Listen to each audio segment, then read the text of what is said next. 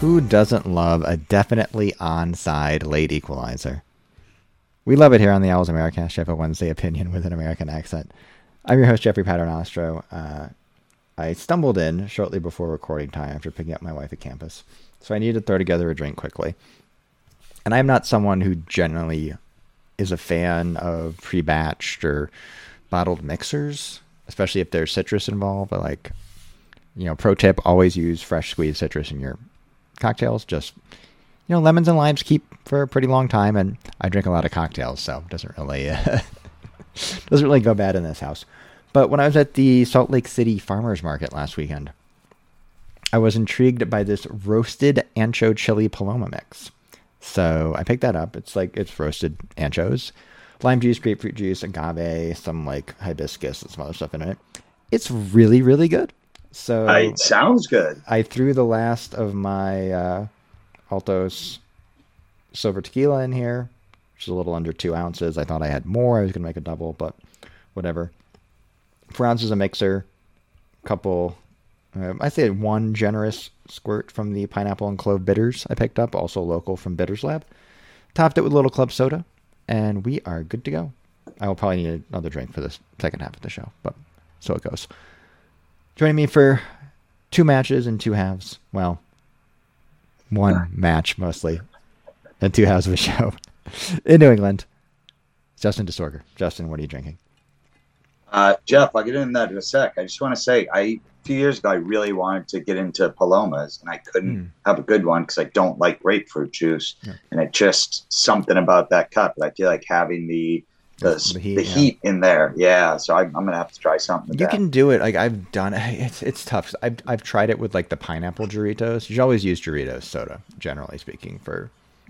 Ting works okay, too, for the grapefruit. But it's a little too, the pineapple's a little too sweet. It just gets a little too one note. Yeah.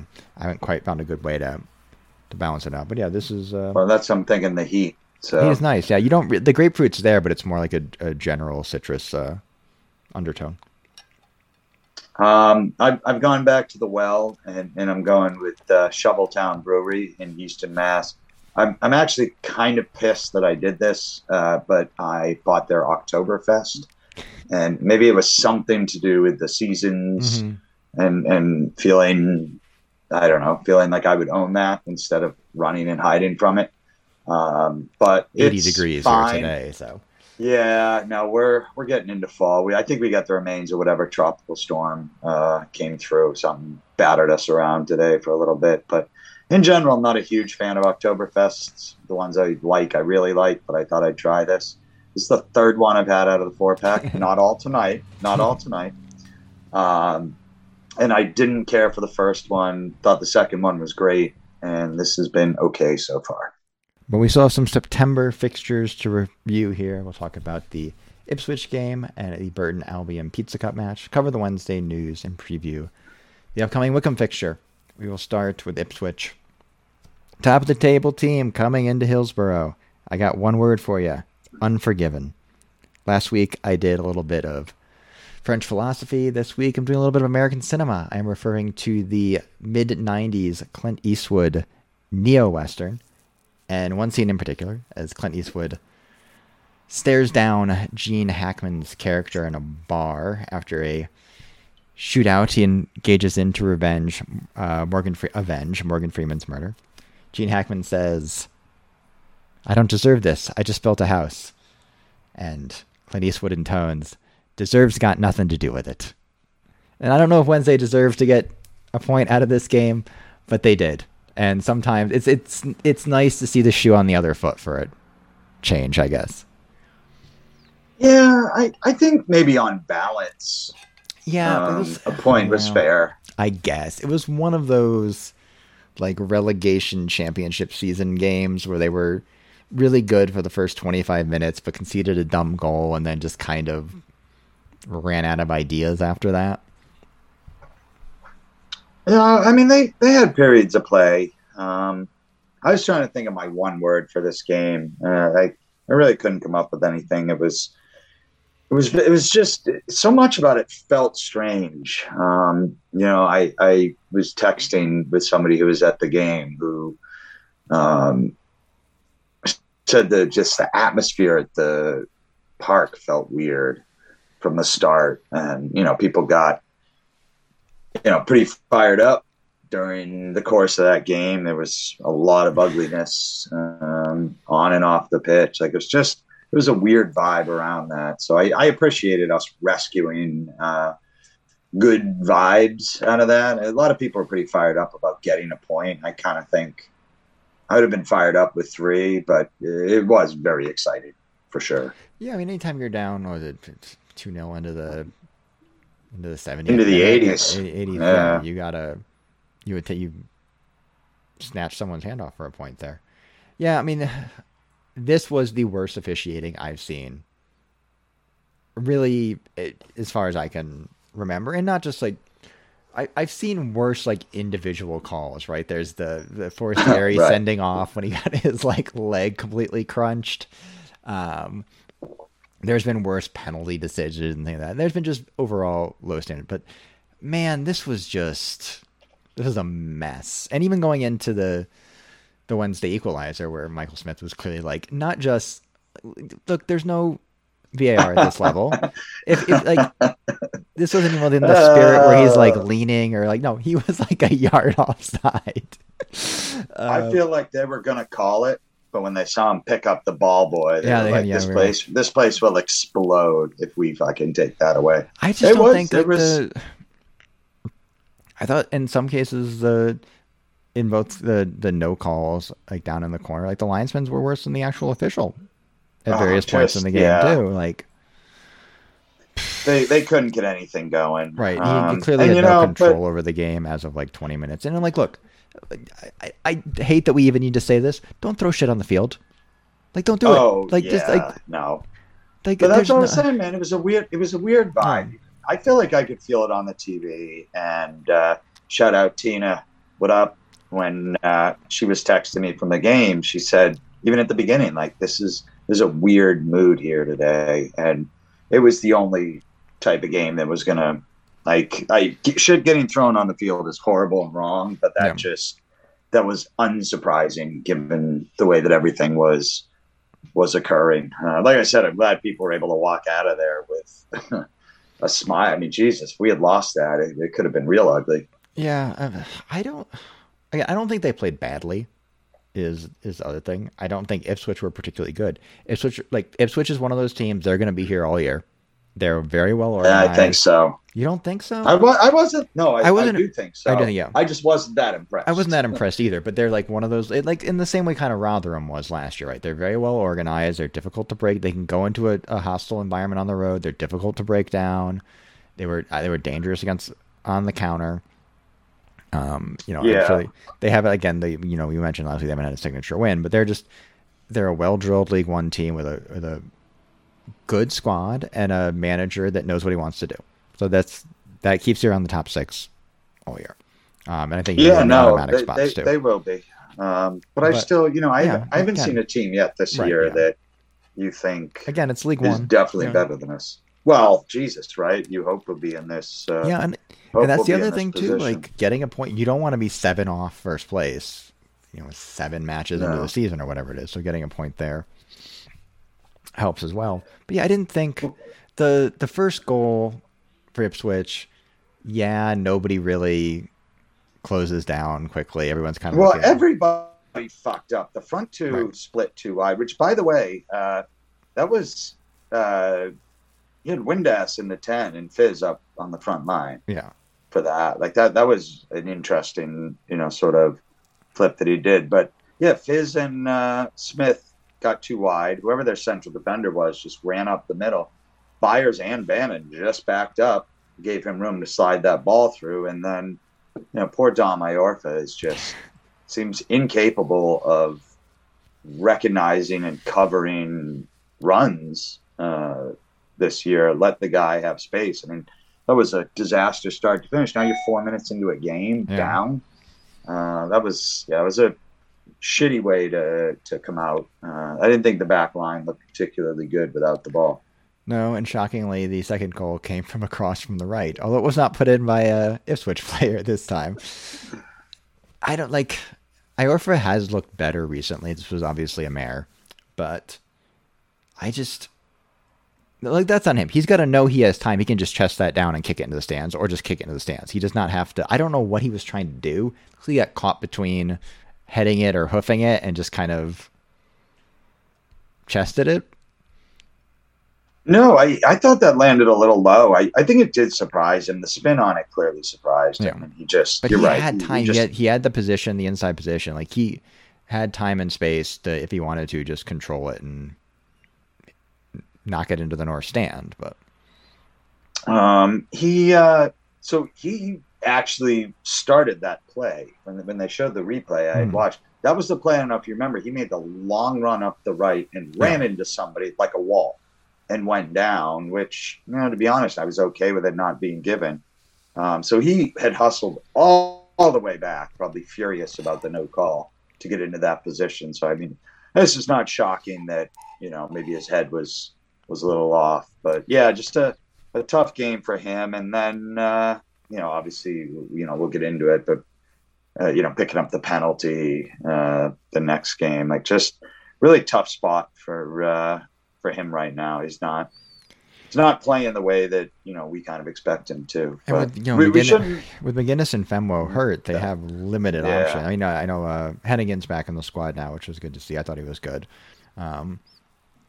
You can play Palmer on the right of the center back three, but he's had so much success at right back recently. I think you probably want to keep him out player there. of the month, right? Yeah. So it'll be interesting to see how they sort out the back line going forward. But yeah, it was not what you want. And fair enough, they came up with a good response quickly. That was a very, very nice set piece for the first goal.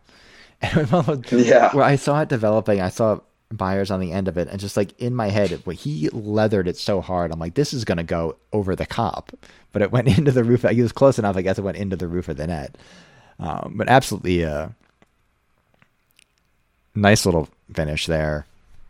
Perfect. And then you're timing, like, good time. Right? They needed a response right after the second the ball and they dropped. needed it was fairly quickly after the Iarfa own goal. I think within like 5 or 6 minutes. So it was a quick response, and all of a sudden, okay, now you can think you're going to get something out of it. And then obviously the Smith goal, and really they pushed for a third. They pushed before Smith's goal, right? Too, yeah. They were ready. That last 10, 12 minutes or whatever, once they really did. They really put the effort in to get that. And the crowd, too, which had been so off all game, really came back, which is nice. Like you could, 2-1, it's kind of like, oh, life, but not really. But the crowd was behind them quite well. They were really grew into that. And that last goal was really nice football, man. It was, Windass gets a hold up play and, moves it to the back line. They switch sides. They give it up to Johnson. He makes a pass to Baz. Baz threads the ball through. James gets the cross. And Smith, I think Smith's so tall he was actually onside. Yeah. I'm sure. Just an optical illusion. We never actually get the shots down. We never actually get the shots down the line, right? And when I saw it, it looked. I didn't, for whatever reason, because whatever the defender that was marking James was, I thought, far enough forward, like the angle of the ball kind of fooled me. And then I saw it on and like immediately, like the commentary team's like, yeah, he was offside. I think he was offside. And then I looked at the replay and I'm like, oh yeah, he's offside, isn't he? I don't think it was like a full yard because again, you get the weird oblique angle that kind of hides it. But I do think he was like clearly offside. Sure, but that's shit that evens out over the course of the year. You know, like it's what it is. We'll take it. It was really nice football. It was a lot of good pressure by us. And you're right, Jeff. We had chances right after that. Yep. That we were right on. And then they had a couple chances at the end. I think it was Ladapo had that crazy run where he just ended up one-on-one with like three guys, beat them all, and then just lofted a ball into Stockdale's chest. Yeah. It was, the easiest save ever. But, they had a corner at the... Of course they had a corner at the DAS, as always happens.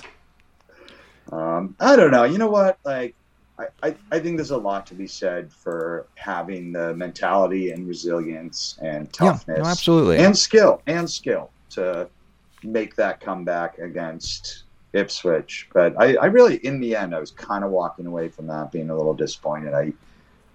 I think when all is said and done, by the end of the year, we're going to think to ourselves, we should have gotten 3 points against Ipswich at home. I do have one question coming off this game, and it's been sort of not eating at me, but in the back of my mind for really the whole season at this point, but certainly the last few games. What you look at we've talked how goals are coming from all over the squad, coming from midfield, worldies in the League Cup and things like that. Obviously Deli Bashir's chipped in with a fair few, gotten contributions from the wing backs. They have not, despite having arguably two of the best strikers, best strike pairing overall, and two of the best strikers in the league. Windass, you think, can also do a job at this level. Wilkes has scored goals at his league as well, although he's not gotten a ton of run-outs so far this year. They're not really... they're not getting goals from their strikers. I think all of us thought either Gregory or Smith would lead the team in scoring, and there's a lot of season left. And Gregory and Smith have not played particularly well together. So I don't know what would be your, a Wickham. Wickham's a big game. Wickham's going to be in and around it too. Who are you starting up front? You noted that it was Deli Bashir, which is not a good. He can play in the further forward midfield role, but putting him playing him off of Michael Smith is a little bit odd. No, but Jeff, I love it. I think it's a great question. And now just thinking about it, because I hadn't really, but I don't think Darren Moore knows who he wants to play up front. I think he knows what he wants his.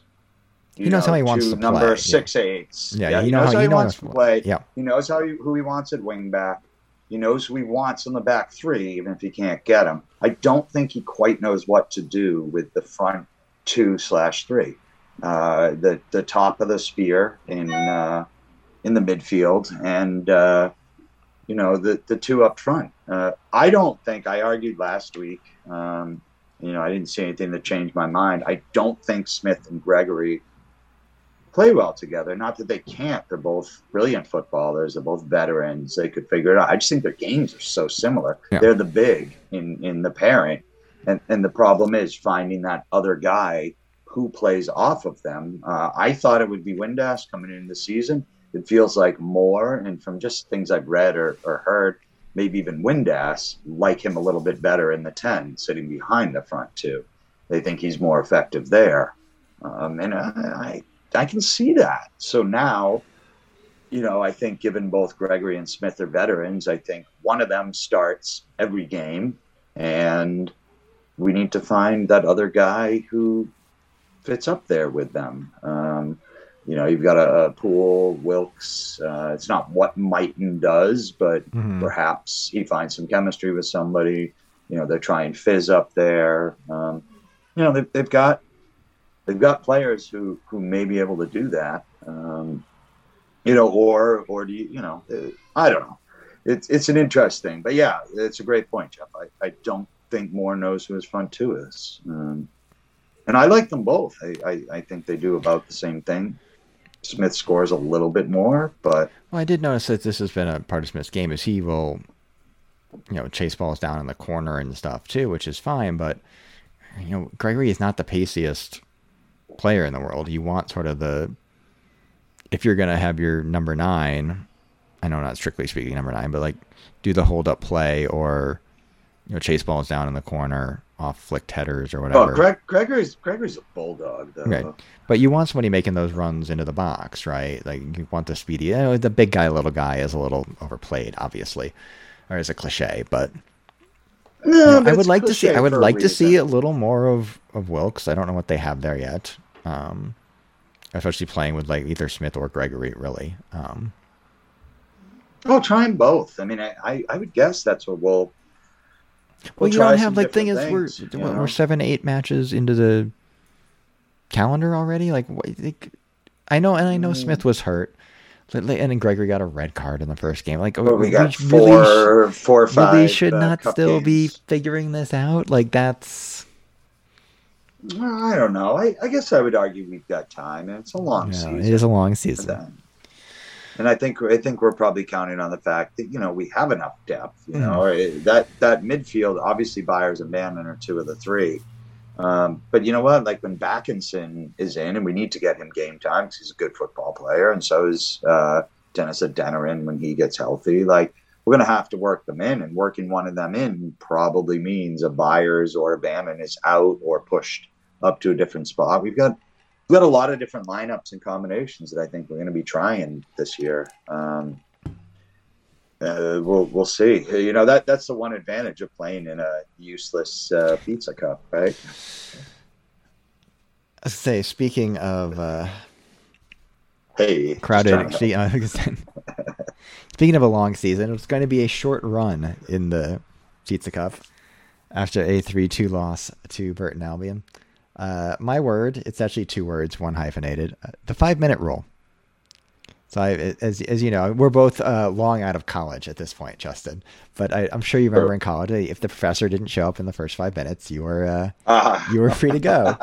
And so I saw that this game was starting at noon. I saw on Twitter and I think in the WhatsApp group the game starts at noon. And I'm doing other things. I'm into like the crunch for my day job. Wait, already. at noon? Noon or 2? Noon for me. All right. Oh, yeah. True. My fault. I saw that this game started at noon. I was grinding out baseball video, and I just kind of like forgot about it until I saw some notifications on my phone. I'm like, all right, fine, I'll throw this on. So I throw it on. I'm about 12 minutes in. 1-0 down, 1-0. I'm fine. I watched a little bit. Burton score. I just go, yeah, I don't need to do that. I don't need to watch this. I know I said on last week's show, I hope they play well because I'm going to watch it. But I just decided I gotta drive my wife to campus in a little bit. Like I could have watched the rest of the first half, but I had some other stuff to do. I'm just like, I'm gonna do other stuff. Get to campus, check it. It's 2-2. I'm like, I could put this on in the radio in the car. I'm like, you know what? I am gonna give myself a break from Sheffield Wednesday. Well, I decided. Oh. One game. I'll be back on Saturday, which is like I had other stuff going on, and Can't say I blame you. What I got to say is, I apparently cared about as much I cared as much about this match as everybody else did, and by everybody else I mean the Wednesday players playing in it. Yeah, so I'm gonna. It's a dumb competition. It is a dumb competition. Well, I'm not going to disagree with that. No. I've said my piece before on how I feel about this. I was a fan. I'm no longer. 3 knockout tournaments. I mean, I know this has like a group stage too. Right. No. I like the group stage thing. Last year was fun. This year it's a hindrance. So I missed the first half because I thought it was starting at 2:45. Yeah. And I commute home. I get out of work somewhere around 2:00, so I could leave my building as early as 2:00. Mm-hmm. I left a little bit later that day because there was no rush. Maybe like 2:10 because I said, well, I'll listen. Or it was actually a little later because I remember saying to myself, like, I'll listen to the beginning of the first half on the radio, on the audio on the ride home, and. I hit some horrendous traffic, like absolutely stopped. So I picked it up at like 2:39 or something and put it on and suddenly saw 2-2 and was very confused about what was going on. So I did get home in time to watch the second half, though. Mm-hmm. And my takeaway was not that we weren't trying. Like I saw a lot of that online. People like to really yell about people stealing a paycheck. Mm. I'm not even saying that. It's the Pizza Cup. Don't get hurt. Don't hurt yourself. Yeah, no, for real. There was no need for it. And you know what, Jeff? On that tip, maybe you're right. The players weren't going all out. But I mean, the first match felt like a training exercise too, in a lot of ways. In the same way, like the early league, like the first round of the League Cup, also kind of felt a little. And that I know that's earlier in the season. Well, we could afford to. Yeah. We could afford to with that. But I actually thought the problem was we had guys that showed, like both Mighton and Wilkes showed some real flashes of skill and looked very dangerous. And obviously Bannon's fucking 10 minutes was amazing for him to just come in and be like, let me single-handedly try to win this game. I really appreciated his effort on that. But I think the problem was, if we cared about winning, which we didn't, was that we made too many changes. Right. It's one thing you make 5 changes. At least there's guys who played together. We were basically like, here's 10 guys who never played an actual game together, a competitive game together. We're just throwing them together and hope they do good. And there's no way that's going to work. Yeah. Even against the last place team in League One. Well, that's enough of that. I guess we're going to preview the Leicester Under-21s game because it is a game that is going to happen. Eventually. But for Jeff, now, that may be my briefest preview ever. You'll be thrilled.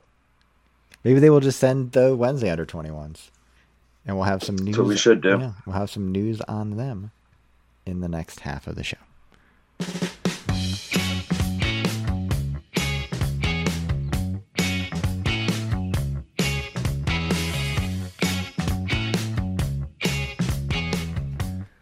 Welcome back. Now it's time for some Wednesday news. And I guess a drink update, too, in honor of Wednesday's impending top 3 finish in the group stage of the Pizza Cup. I have cracked open a top 3 beer in Salt Lake City, apparently. I finished top 3. I don't know what the other 2 are, but it's a Kolsch-style ale from Bewilder Brewing. I had Bewilder last week. It's quite good. I guess they can have to call it a Kolsch-style ale because there's weird EU laws about what you can actually call a Kolsch, or German laws. I don't know. Let's get into the Wednesday news. We'll go from German-style beer to Irish soccer players. As McGuinness has been called up to the Ireland Under-21s. I don't think he's going to play because he's hurt. But it did remind me that Mark McGuinness is, I think he's actually 22, but you can call up one person that's older than 21. But he is, he plays like a veteran center back that's played in these leagues for like half a decade or 10 years, and he's 22 years old. So mature. Yeah. I think I'm just guessing based on my knowledge of how hockey works. It's your birth year.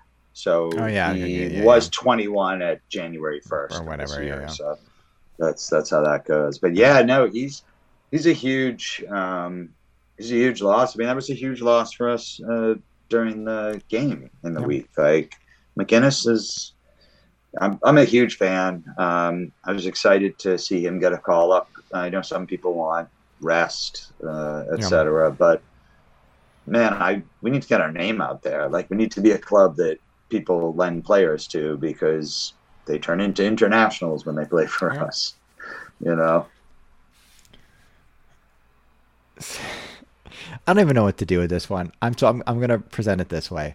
Not only has Wednesday taken Rotherham's top scorer from last year and their center back, they've now taken their esports coach, apparently. Because Wednesday is an esports team. They've brought in Rotherham's esports coach to manage it. This is some FIFA thing, is my understanding. And I assume, like, competitive FIFA is probably a bigger thing than 40-year-old me is broadly aware of. Like, I know it's fairly big on Twitch. Like, some of the, whatever it is, FIFA Ultimate Team stuff is a fairly popular streaming game or game within the game. But yeah, so it feels like everything else with Wednesday a few years. Like, we've caught up with 2016, basically. But I'm also, sure, why not, right? I can't. You have 240 or 240 somethings discussing this. I grew up with fucking rotary phones. Like, I do not have any I don't understanding or comprehension of people sitting around paying money or watching top level video games. However, that doesn't mean that I will disrespect it. I just don't give a fuck. Except, Jeff, when you sent that article earlier, I missed the fact that we somehow, in a way that is completely meaningless, yet amazing, thumbed our nose at Rotherham yet again by stealing their esports coach. I almost want to follow this esports team just to annoy the mini pigs. Yeah, Rotherham's had a rough week. They lost their actual manager and their esports manager to a League One team. Oh, just beautiful. Speaking of the under-21s, as I said, the under-21s got a win this week. I guess the notable thing is Bailey Katamateri was back on the team sheet. He might feature against Leicester at this point, really. I hope so.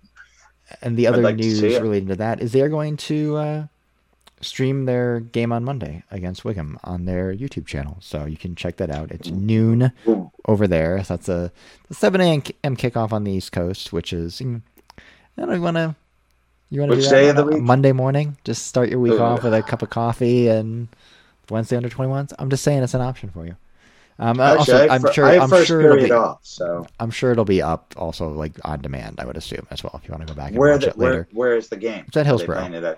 At Hillsborough. Yep, nice. Free for season ticket holders, £3 otherwise, £2 concessions. So I know we have a fair amount of listeners over there too. So if you got nothing else to do, Monday lunch hour, want to take a cheeky 2-hour lunch and sneak over to Hillsborough. There you go.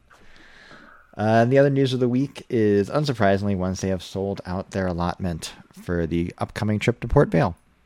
This is going to be a recurring theme with these like 6,000 seat stadiums, I have a feeling. But we were doing that in the championship. It's just every week, man, we talk about it. Just amazing support. I have shorted Port Vale. It's a 15,000 seat stadium, so that's a pretty big allotment. I'm actually surprised to hear that. Yeah. I would have put them in a pretty small category. Vale Park in Stoke-on-Trent. Even so, is what's the allotment that we're not selling out? Yeah. Like we're selling out all of the allotments. Like we're selling out our Portsmouth allotment. We're selling out our Plymouth allotment. What do we have, that fucking FA or League Cup on the road during the week in Southampton? Is that something we're doing? We're gonna sell that shit out, like, and then some. Just amazing fans of this club. It's. I'm probably stepping on your preview here because we obviously haven't done Port Vale before. Quite all right. So originally, we have a guest for Port Vale. By the way, Vale Park, which has been Port Vale's home since 1950, was originally planned to be an 80,000 seat stadium. The development was known as the Wembley of the North. However, the 50,000 pound project was 1950, I suppose. I guess. Opened at a capacity of 40,000 and was increased to a sellout for 49,768 for an FA Cup tie with Aston Villa in 1960. It's impressive. I don't know why it's only 15,000 now, but is Port Vale a Manchester suburb? Stoke-on-Trent. Okay.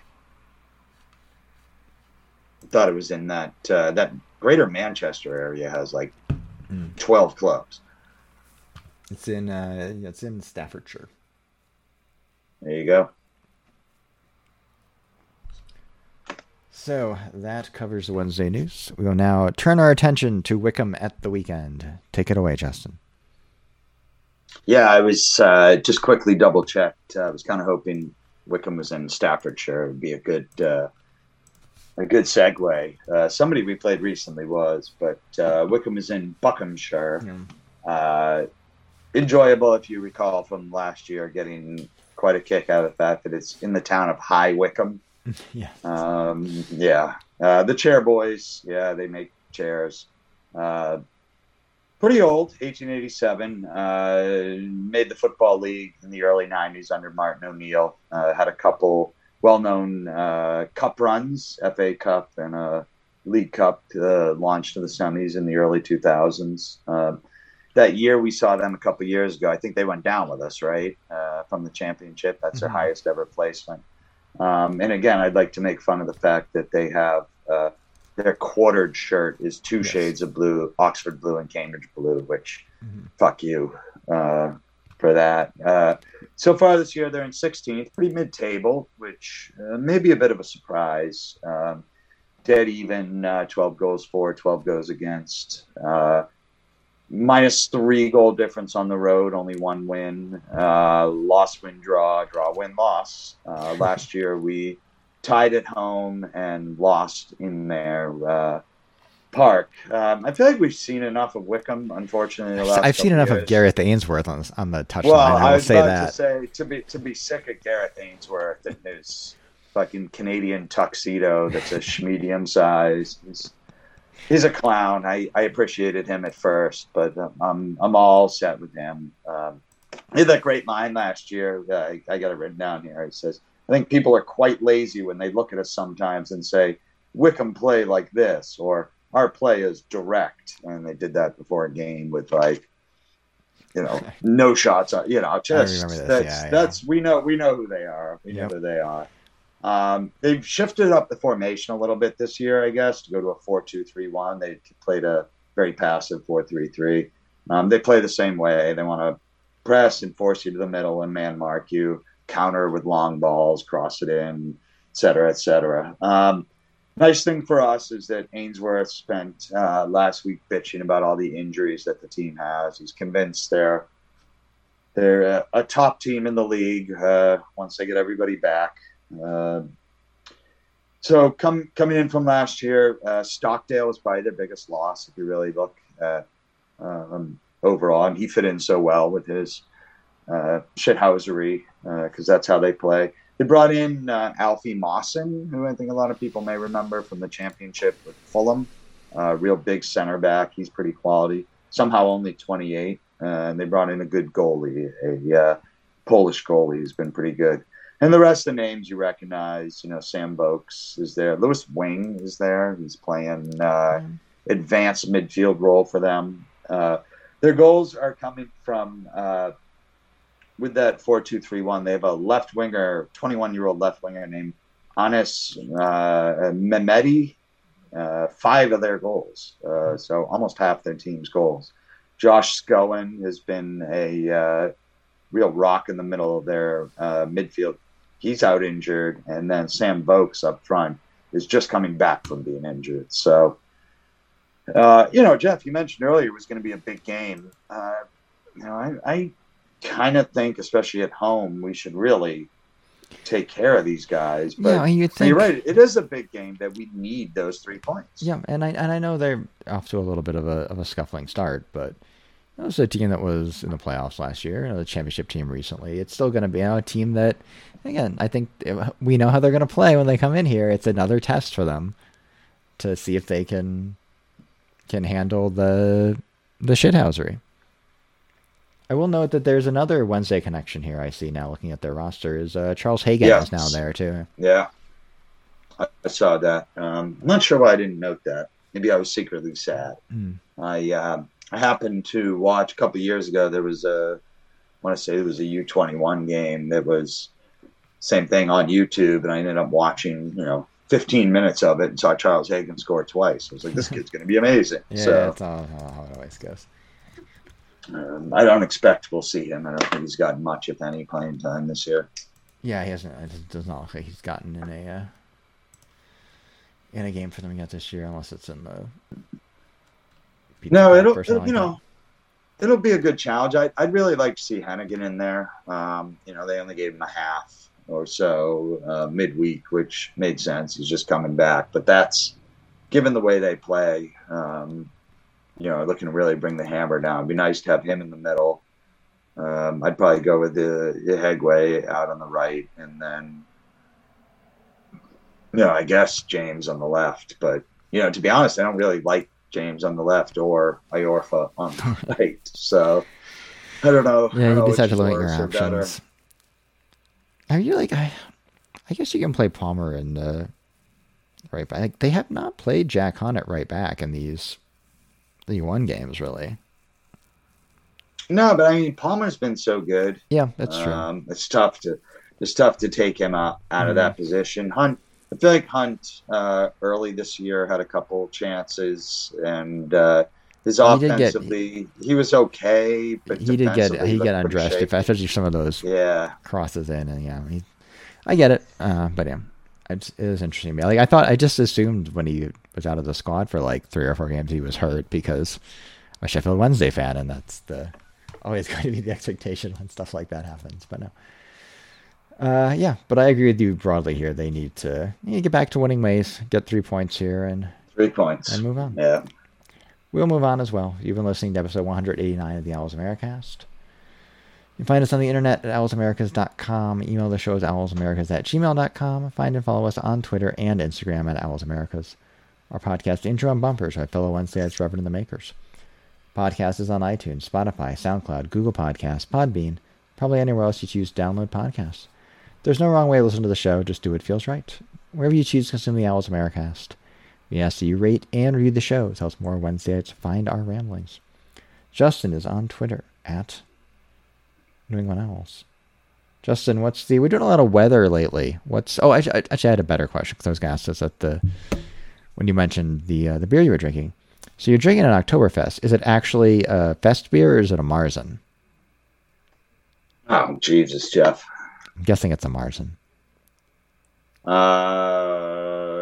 This beer style is rich in malt with a balance of clean hop bitterness. Originated in Germany, this style used to be seasonally available in the spring.